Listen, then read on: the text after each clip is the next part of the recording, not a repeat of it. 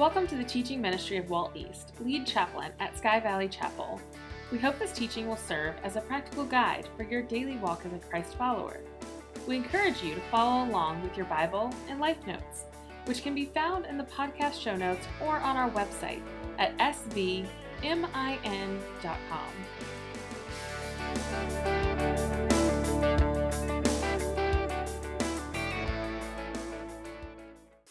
We've been making our way through this book of Mark, looking at the story of Jesus.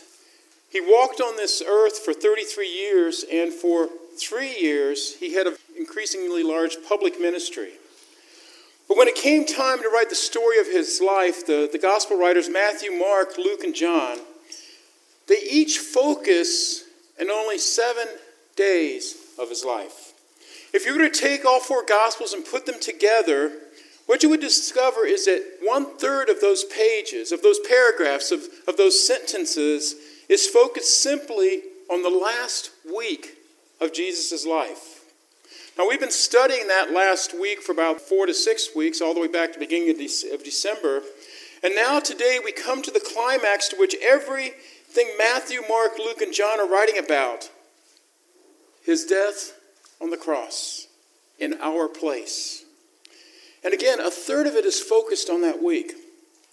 But what happens is that there's only one chapter or a half chapter, depending upon the gospel that you're looking at, that describes what we're going to look at today as he is beaten and he's led to the cross and as he dies on the cross. And I want you to invite you to look at that passage in Mark's gospel. We're going to take a look at it, and I really want to look at 2 sides of a coin here. First, I want to look at the theology behind the death of our Lord. I mean, what does the Bible teach us about why he had to die and why there was no other way for us to have redemption from sin? But the other side, at the end of the message, I want to flip to the application of it, because it's not only our pathway to salvation. Jesus said, I'm the way, the truth, and the life. No one comes to the Father except through me. But it's also, there's a calling in there that I'm going to point out to you about how you and I are to live our lives as we're out in the marketplace when we are representing God and wherever it is that he has assigned us. What I found is that if you just study theology, if you just understand why he had to die and exactly what was going on and don't necessarily live a life that honors Jesus, you can become a very arrogant Bible nerd. Ever met one of those people? But the flip side is, if we can also look at Jesus as simply an example, a great teacher who teaches us how to love and how to live a good life and all of that. And if we do that, we can completely and totally miss what the Bible is trying to say about why he had to die and why everything focuses and climaxes in the cross. And of course, the validation of his entire ministry, his entire life, and of the cross is the resurrection, which we're going to talk about next week. So really, this could be a rather lengthy single sermon, both of them together, but we're having to break them up for the sake of time this week and next week. Today we're in Mark chapter 15, and I'm going to pick it up at verse 16. And we've seen over the last few weeks and the hours before this, Jesus has gone through what is known as the Last Supper there in the upper room with his disciples, where he takes the Passover meal that's always pointed to God's deliverance, and he said, this meal has historically always been pointing forward to me. All these traditions, all these symbols that you Jews have been following and that you've been embracing, they're pointing forward to what I'm about to do for you. This bread is my body. This wine is my blood, which is going to be shed for you. And then at the end of that, Judas goes off to betray him. Jesus goes to the Garden of Gethsemane with the guys and asks them to stay and pray with him. And he comes, he's arrested, as we know, after Judas leads him to him there in the garden. And he's taken to the Sanhedrin, the Jewish council. And they're meeting, and they have kind of a kangaroo court there, a bogus trial, if you will. And he's asked if he really claims to be the Son of God. Well, 83 times in the gospel, Jesus does claim to be the Son of God. And so he says, yes, I am the Son of God. And they consider that blasphemy, so That's punishable by death under the law of Moses. But they cannot carry out the death sentence because they're under Roman occupation. And Rome said you can't carry out capital punishment on your own. So they say, okay, we'll turn him over to the Romans. And so last time we saw that he was brought before Pilate. And Pilate said to the Jews, really? This guy's done nothing, certainly nothing worthy of death. Why don't you just let me release him? They, no, we don't want you to release him. We want you to release another prisoner. It's Passover. Release Barabbas. And Barabbas, as we described ago, was an insurrectionist. He was basically a homeland terrorist. And he had led a rebellion against Rome. And so Barabbas was released, and Jesus was turned over to the soldiers to be taken off and crucified. And that's where we pick it up there in verse 16. It says, the soldiers led Jesus away into the palace, that is the praetorium, and called together the whole company of soldiers. They put a purple robe on him, then twisted together a crown of thorns and set it on him. And they began to call out to him, Hail, King of the Jews! Again and again they struck him on the head with a staff and spit on him. Falling on their knees, they paid homage to him. And when they had mocked him, they took off the purple robe and put his own clothes on him. Then they led him away to crucify him. So it starts off with a mocking and with a beating. Then it moves to the crucifixion as Jesus is forced, as was the custom, to carry the crossbeam of his own cross to the place of his death. But after a whole night of the beating and what he'd been through and all that, he physically cannot do it, and so he collapses on the way.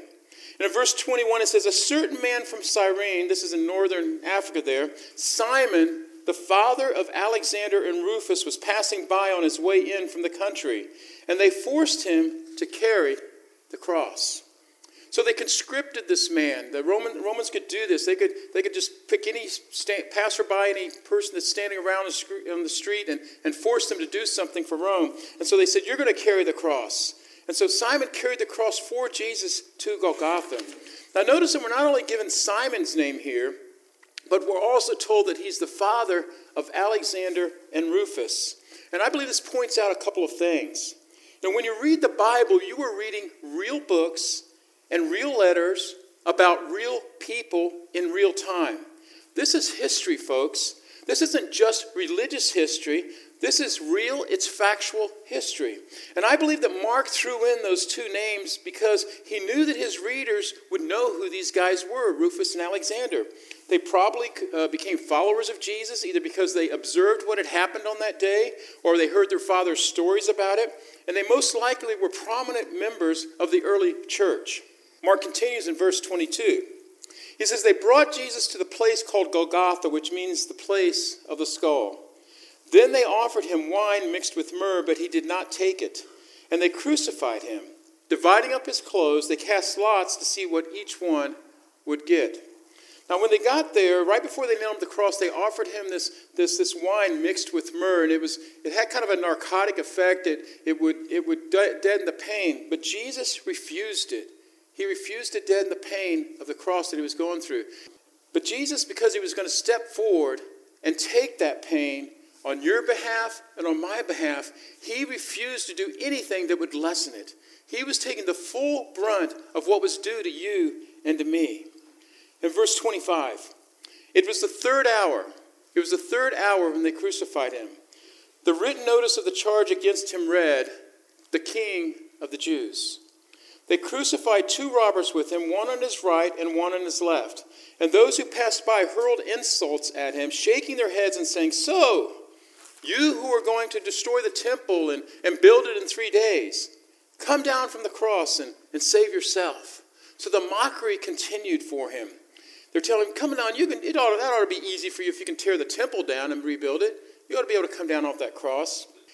Verse 31, in the same way, the chief priests and the teachers of the law mocked him among themselves. He saved others, they said, but he can't save himself. Let this Christ, this King of Israel, come down now from the cross that we may see and believe. And those crucified with him also heaped insults on him. And then we pick up with God's wrath and God's judgment at Jesus' time of death. At the 6th hour, darkness came over the whole land until the 9th hour. And at the 9th hour, Jesus cried out in a loud voice, Eloi, Eloi, lama sabachthani, which means, my God, why have you forsaken me? When some of those standing near heard this, they said, "Listen, he's calling Elijah." And one man ran and filled a sponge with wine vinegar, put it on a stick, and offered it to Jesus to drink. "Now leave him alone. Let's see if Elijah comes and takes him down," he said. And with a loud cry, Jesus breathed his last.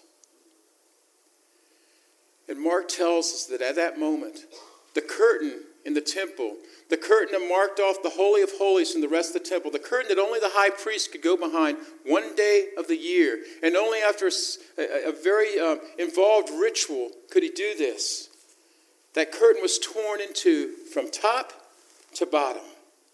And when the centurion who stood there in the front of Jesus heard his cry and saw how he died, he said, "Surely this man was the Son of God." Now, when we began our study of Mark over 15 months ago, I told you that Mark was writing primarily to a Roman audience. He was trying to help them understand that Jesus is not just the Messiah for the Jewish people, but he was the Savior of the entire world, and that includes the Romans. And Mark starts out his gospel with this first sentence that says, "The beginning of the gospel or good news about Jesus, the Messiah, the Son of God." And everything points over and over. We've been pointing it out as we've gone week to week looking at this. People are forced to make a decision when they see his miracles, when they hear his teaching. They have to make a decision. Is he who he claims to be, or is he a fraud? Are we going to kill him, or are we going to crown him? And here at the very end, it hits its climax where not just anyone, but a Roman centurion is making the declaration, "Surely this was the Son of God." Now, he's using the word "was" because Jesus is dead, but we know what happens 3 days later, amen? Now, here's what I want to do. We've looked at the story. I want to step back, and as I said, I want to deal with the theology of it, the doctrinal teaching about salvation, about how we are made right with God, and why we cannot be made right with God any other way, why this is the price that Jesus had to pay, and why it's a price that we can never pay ourselves. So if you haven't yet, I encourage you to take your life notes out, follow along. There's some fill in the blanks there and some stuff to help you take notes. Why it's a price we can never pay. First of all, we need to understand that we are all condemned to die. 100%, okay? No one makes it out of here alive. Yeah, there were a couple exceptions in the scriptures. Those are exceptions. But we are all condemned to die at some point. It's a consequence of us living in a sin-fallen world and our own personal sin. You see, death was not part of God's original plan for mankind. Death came about after Adam and Eve disobeyed God. They partook of the fruit that God told them not to eat. And then God kept them from eating from the tree of life because he didn't want them to be in that fallen state forever. He put an angel there, we're told in the book of Genesis, to guard the tree of life so they couldn't eat that and be in a fallen state forever. But there was no death before the sin of Adam and Eve. There will be no death in heaven. Death is actually Satan's last shot. And the thing about Satan is every time he gives us his best shot, he ends up shooting himself in the foot. May I point out that, what we call Good Friday is in reality Damnable Friday. It was a great victory on that day for the enemy, for Satan. Having no idea that 3 days later Jesus was going to pull off Easter. Satan was going to be turned on his head. And that's the reason why we recoil against death. It's why we pray against terminal disease. It's the reason that most of us fear death is because it literally, when it was Good Friday or that Friday, it seemed like Satan had won. It ain't over until it's over, though, because Sunday is coming. And as Damnable Friday becomes Good Friday, we here on earth, we say this person has died, but the angels in heaven say this person is finally alive if they're in Christ. We are all condemned to die, and it's because of our sin.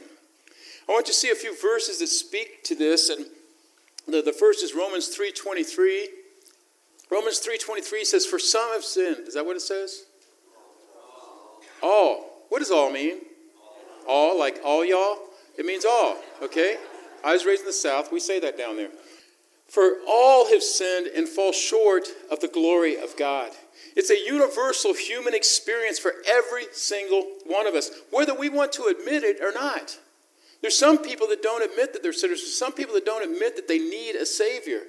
But that doesn't change the fact that we all have sinned and fall short of the glory of God.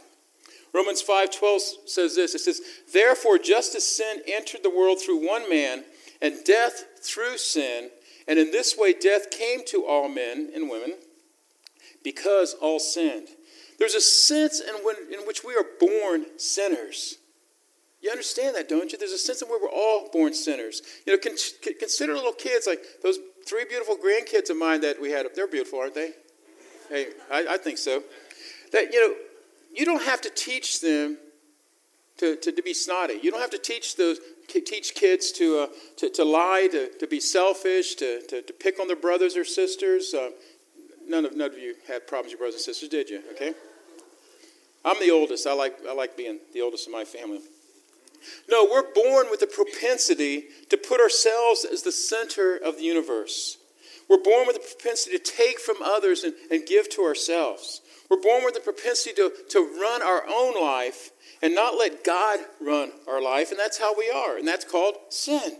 So I can imagine some would want to stand before the Lord and say, well, Lord, I just can't help it. I was born that way. I'm a descendant of Adam and Eve, and every son and daughter does this. But here's the problem. We're not only born as sinners, we choose sin with our eyes wide open. There's not one of us that hasn't made decisions to the harm of others or the harm to ourselves that are contrary to what God teaches us with our eyes wide open, knowing that what we were doing was wrong, but yet we do it anyway. The Apostle Paul, one of the greatest church planners, one of the greatest evangelists in history, he talked about this. In Romans chapter 7, he said, the good that I want to do, I don't do, and the bad that I don't want to do, and he just said, man, and he just comes down to the point, well, thank God for Jesus. Thank God for the cross that takes care of this, because I keep trying to do, and it's hard. I can't do it on myself. And when we do this, at that very moment, we have committed high treason against the Lord of Lords, the King of Kings, the Creator, the Master of the entire universe. And our life is stained. It's stained with sin that cannot be in the presence of a holy God. So something has to be done about it. Now, Romans 6:23 has some good news and some bad news there. It says, for the wages, how many of you like wages? How many like getting paid when you work, okay? Okay, the wages of sin is death. As I said, all have sinned, we all deserve death. But the gift of God, in other words, it's not something that we can earn. And there's some people in the church, and there's some faiths, some religions that teach that you can earn it. No, it's the gift of God is eternal life in Christ Jesus our Lord. It's a price that we could never pay because we're all condemned to die. Secondly, there's nothing we can do to fix it. You and I cannot take away the death sentence we're under with a sudden shift. If all of a sudden we live like we think Billy Graham lived or Mother Teresa. I mean, everybody likes to hold them up, but guess what? They were sinners too. And without Jesus, Billy Graham and Mother Teresa would not be in heaven. We can't take this death sentence and just be good and then earn our way into Jesus' presence, into God's presence, because it's all still stained by our sin. Now, some of you may be sitting there and thinking, well, I know what runs through people's heads. Some people may be saying, well, why does God have to be so harsh? Why can't he be nice? Why can't God be like Mr. Rogers? Everybody loved Mr. Rogers, right? Don't worry, hold on to that because we're going to get to it in a minute. The problem is, as you jot these things down, we're not only condemned to die, not only is there nothing we can do to fix it, but the problem is also our sin is way worse than what we think it is. Our sin is way worse than what we think it is. Under that point, I want you to write this down. I didn't put on your life notes, but put, there was literally no other way to remove it. There was literally no other way to remove it. It's like that just pesky stain that you get in your perfect white dress shirt. And there's just no way to get that stain out. You could try everything you want. You can try grandma's spray stuff or a bleach Tide pen or other things like that. But you still can't get that stain out of that white shirt. There's no other way to remove the stain of sin other than through Jesus Christ. And Paul talks about this in Galatians 2:21. He wrote there, he says, I do not set aside the grace of God. For if righteousness could be gained through the law, Christ died for nothing. What's Paul saying is that if you could follow the whole law and get righteousness, then why did Jesus die? If there was another way that we could earn it on our own. And in Galatians, Paul's talking against that because that's what the Jews were teaching.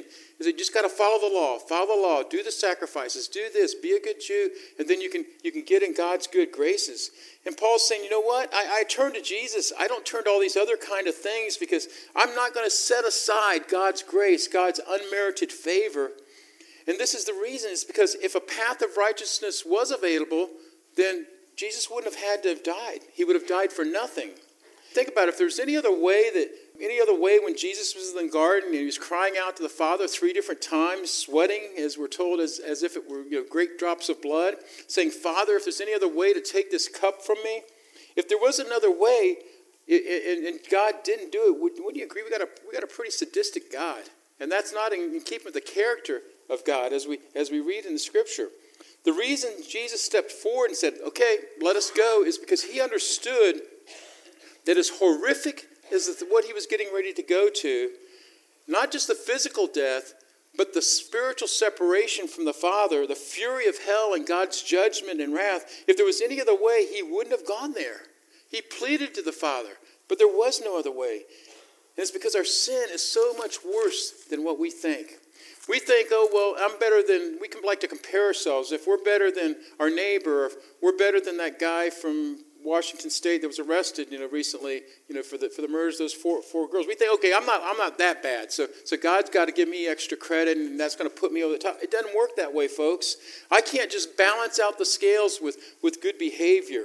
We're told in Isaiah 64 that even our righteous acts, our good stuff, is filthy rags in God's sight. Because we have a tendency to look around and think, well, if I'm more moral than this next guy, then God must be pretty impressed with me. Because I don't understand the stain of sin in my own life. Because we end up thinking, well, our sin is not as big a deal as that other guy's sin. The weird thing is that in our heart of hearts, I think everybody is born with a sense of justice. When there's an unfairness done, a 2-year-old, you take a couple 2-year-olds, you take kindergarten class, they will understand if one kid gets a bigger piece of the pie than the other kid.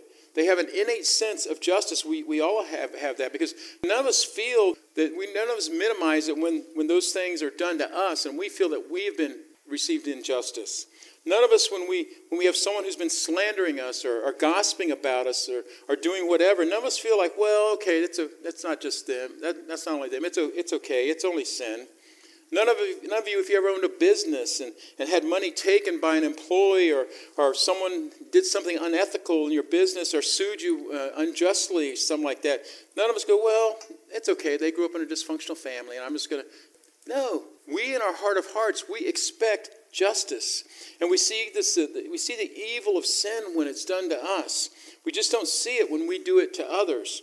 Our sin is far worse than we think it is. This leads us to the next point.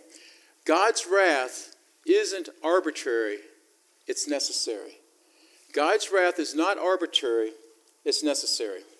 We've all thought of this sometime. When you're reading through the Old Testament books, the conquest of Canaan, I've known people that quit reading the Bible when they come to those passages. They just say, oh, God just couldn't be that way. God told them to wipe these people out. That just, my God would never do that. Well, they're not thinking about the God of the Bible because the Bible did that because these people weren't just worshiping idols, which First Commandments tell you, don't have any other gods before me. That's like numero uno. But these people were also sacrificing children and doing other things, and that's why God had to tell Israel to wipe them out, to get rid of them, wipe them off the face of the earth. But most of us, we think, man, that seems harsh. We're looking at it through 21st century lenses there. The world, over the history of the world, has been a pretty harsh place to live. But because we have this sense of, well, if I was God, I think I'd find another way. As if we're smarter than God. And there really is another way. Because what we're really saying is, well, if I was God, the judgment on sin wouldn't be anywhere near as great. It wouldn't, because I don't think sin is as great as it is. But I also want you to understand and know that if you were God, then we would have a universe without justice. Because as I said a few moments ago, we all want mercy when it's for our failures. But when something horrific is done to us, we definitely want justice. And it would not be a world of holiness and justice if people got away with things. I'm talking about serious stuff that all of us have done to create damage and to deeply hurt other people. It has to be taken care of. So God's judgment, his wrath, and hell come. But these weren't originally intended for human beings. In Matthew 24, he tells us, or 25, chapter 25, he says, Jesus is talking at the great judgment. He's saying, then he will say to those on his left, depart from me, you who are cursed, into the eternal fire prepared for whom? The devil and his angels. The eternal fire was originally prepared for the devil and his angels. Satan and the third of the angels that rebelled against God when Satan led the rebellion. And so those of us human beings who rebel against God and refuse Christ, we get the same judgment they do. But it was prepared for them originally. Now I want you to jot down two things about how life works here. Two things to keep in mind, because we sometimes ask, well, if God knew this was going to happen, why didn't he stop? And I think that's a valid question. It's a just question. Well, the first thing is, without genuine freedom to choose, we are nothing but robots. We have free will. And without freedom to choose, we would just be robots. Secondly, without consequences for sin, God would not be just or holy. He has to punish sin. It's in his character. He has to, else he would not be a just, a righteous God. Without freedom to literally sin, I'm just a piece of software, I'm a machine, I'm a robot. And without consequences for sin, God is not holy. And that's why we find ourselves in this mess and in this need for a Savior. But did you know that the foundation of the world, all the way to back to the beginning, God knew that something was going to happen. He knew that something was going to go wrong. In 1 Peter, which we studied that book before we start studying Mark, in 1 Peter 1, verse 19 and 20, it says that Jesus is the Lamb of God slain before the foundation of the world. You see, God is outside of time. God is not limited by temporal space like we're limited. So God, even before the foundation of the world as we know it, he made provision. He made provision for our sin as the Son was going to come into the world, the Lamb of God, to receive the penalty for our sin. And that's why Jesus' death in our place is the only solution. Jesus took our punishment so that we can share his blessings. The word gospel, we throw it around, we mention it over and over, and basically it just means good news. And the gospel is good news. When I'm on death row and someone's going to take my place, I tell you what, that's good news. Would you agree? It is good news. And at its core, in its most simplistic sense, it's simply a message of substitution. Your price and mine has been paid by Jesus. That's the gospel at its core. He paid what we could never pay. Look at 2 Corinthians 5, verse 21. God made him who had no sin to be sin for us, so that in him we might become the righteousness of God. And Paul goes on, he says, this isn't our own righteousness.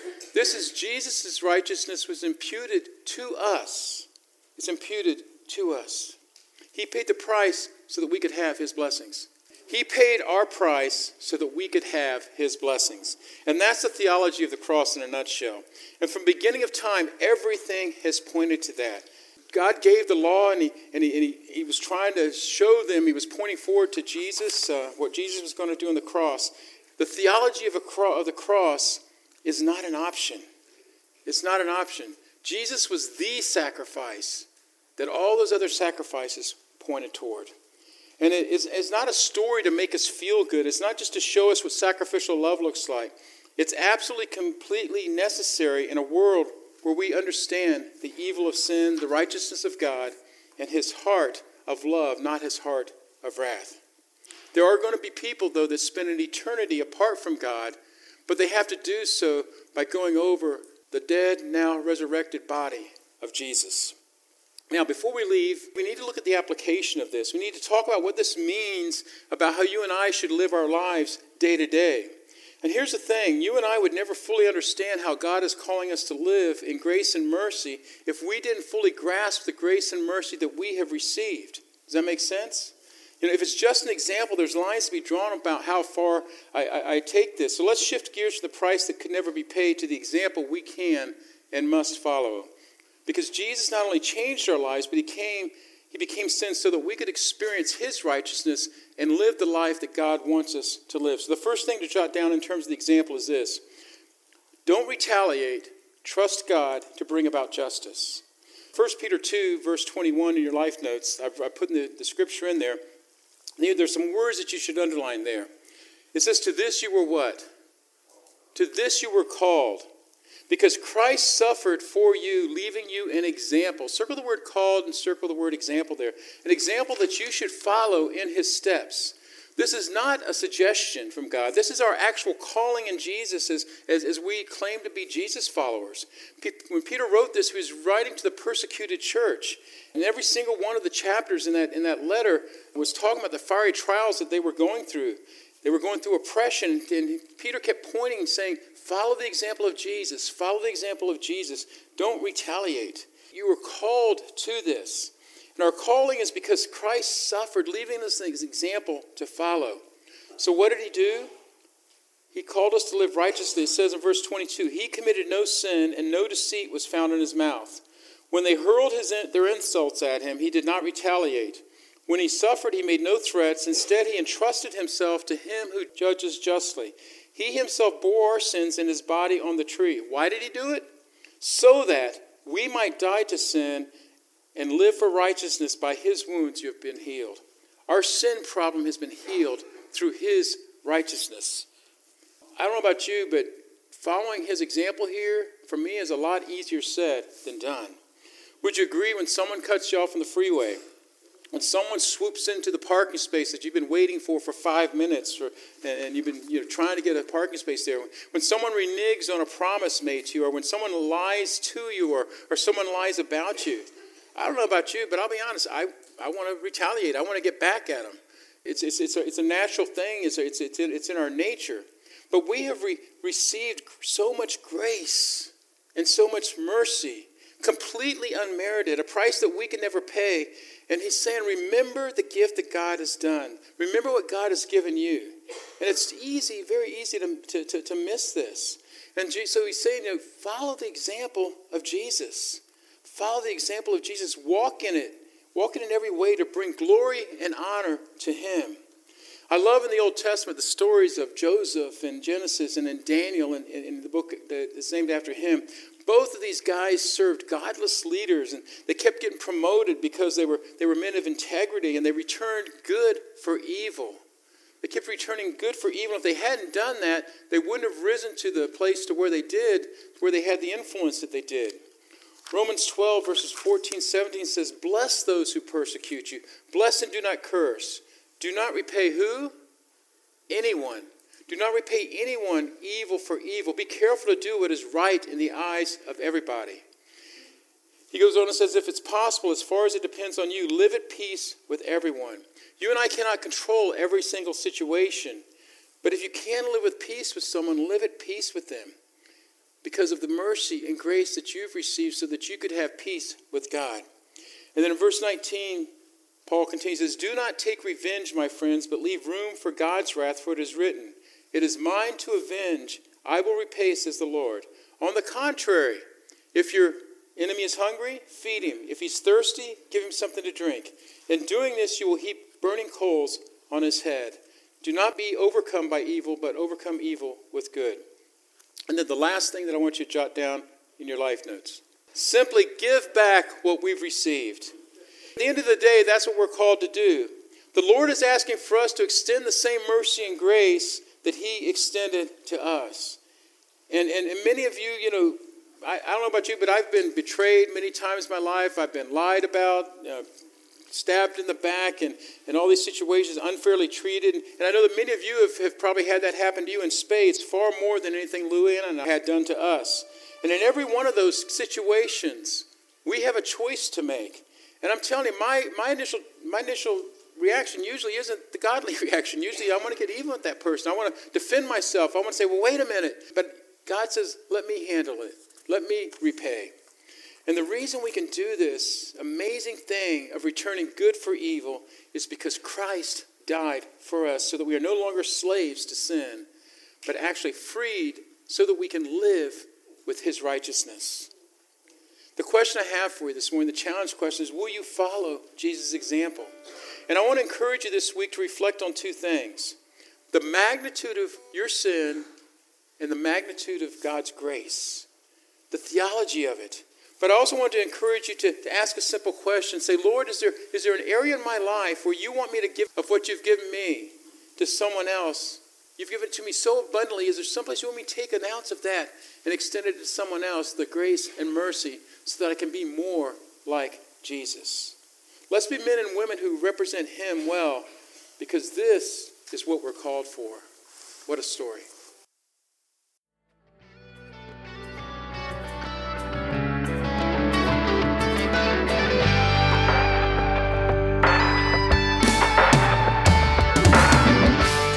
Thank you for joining us for this message.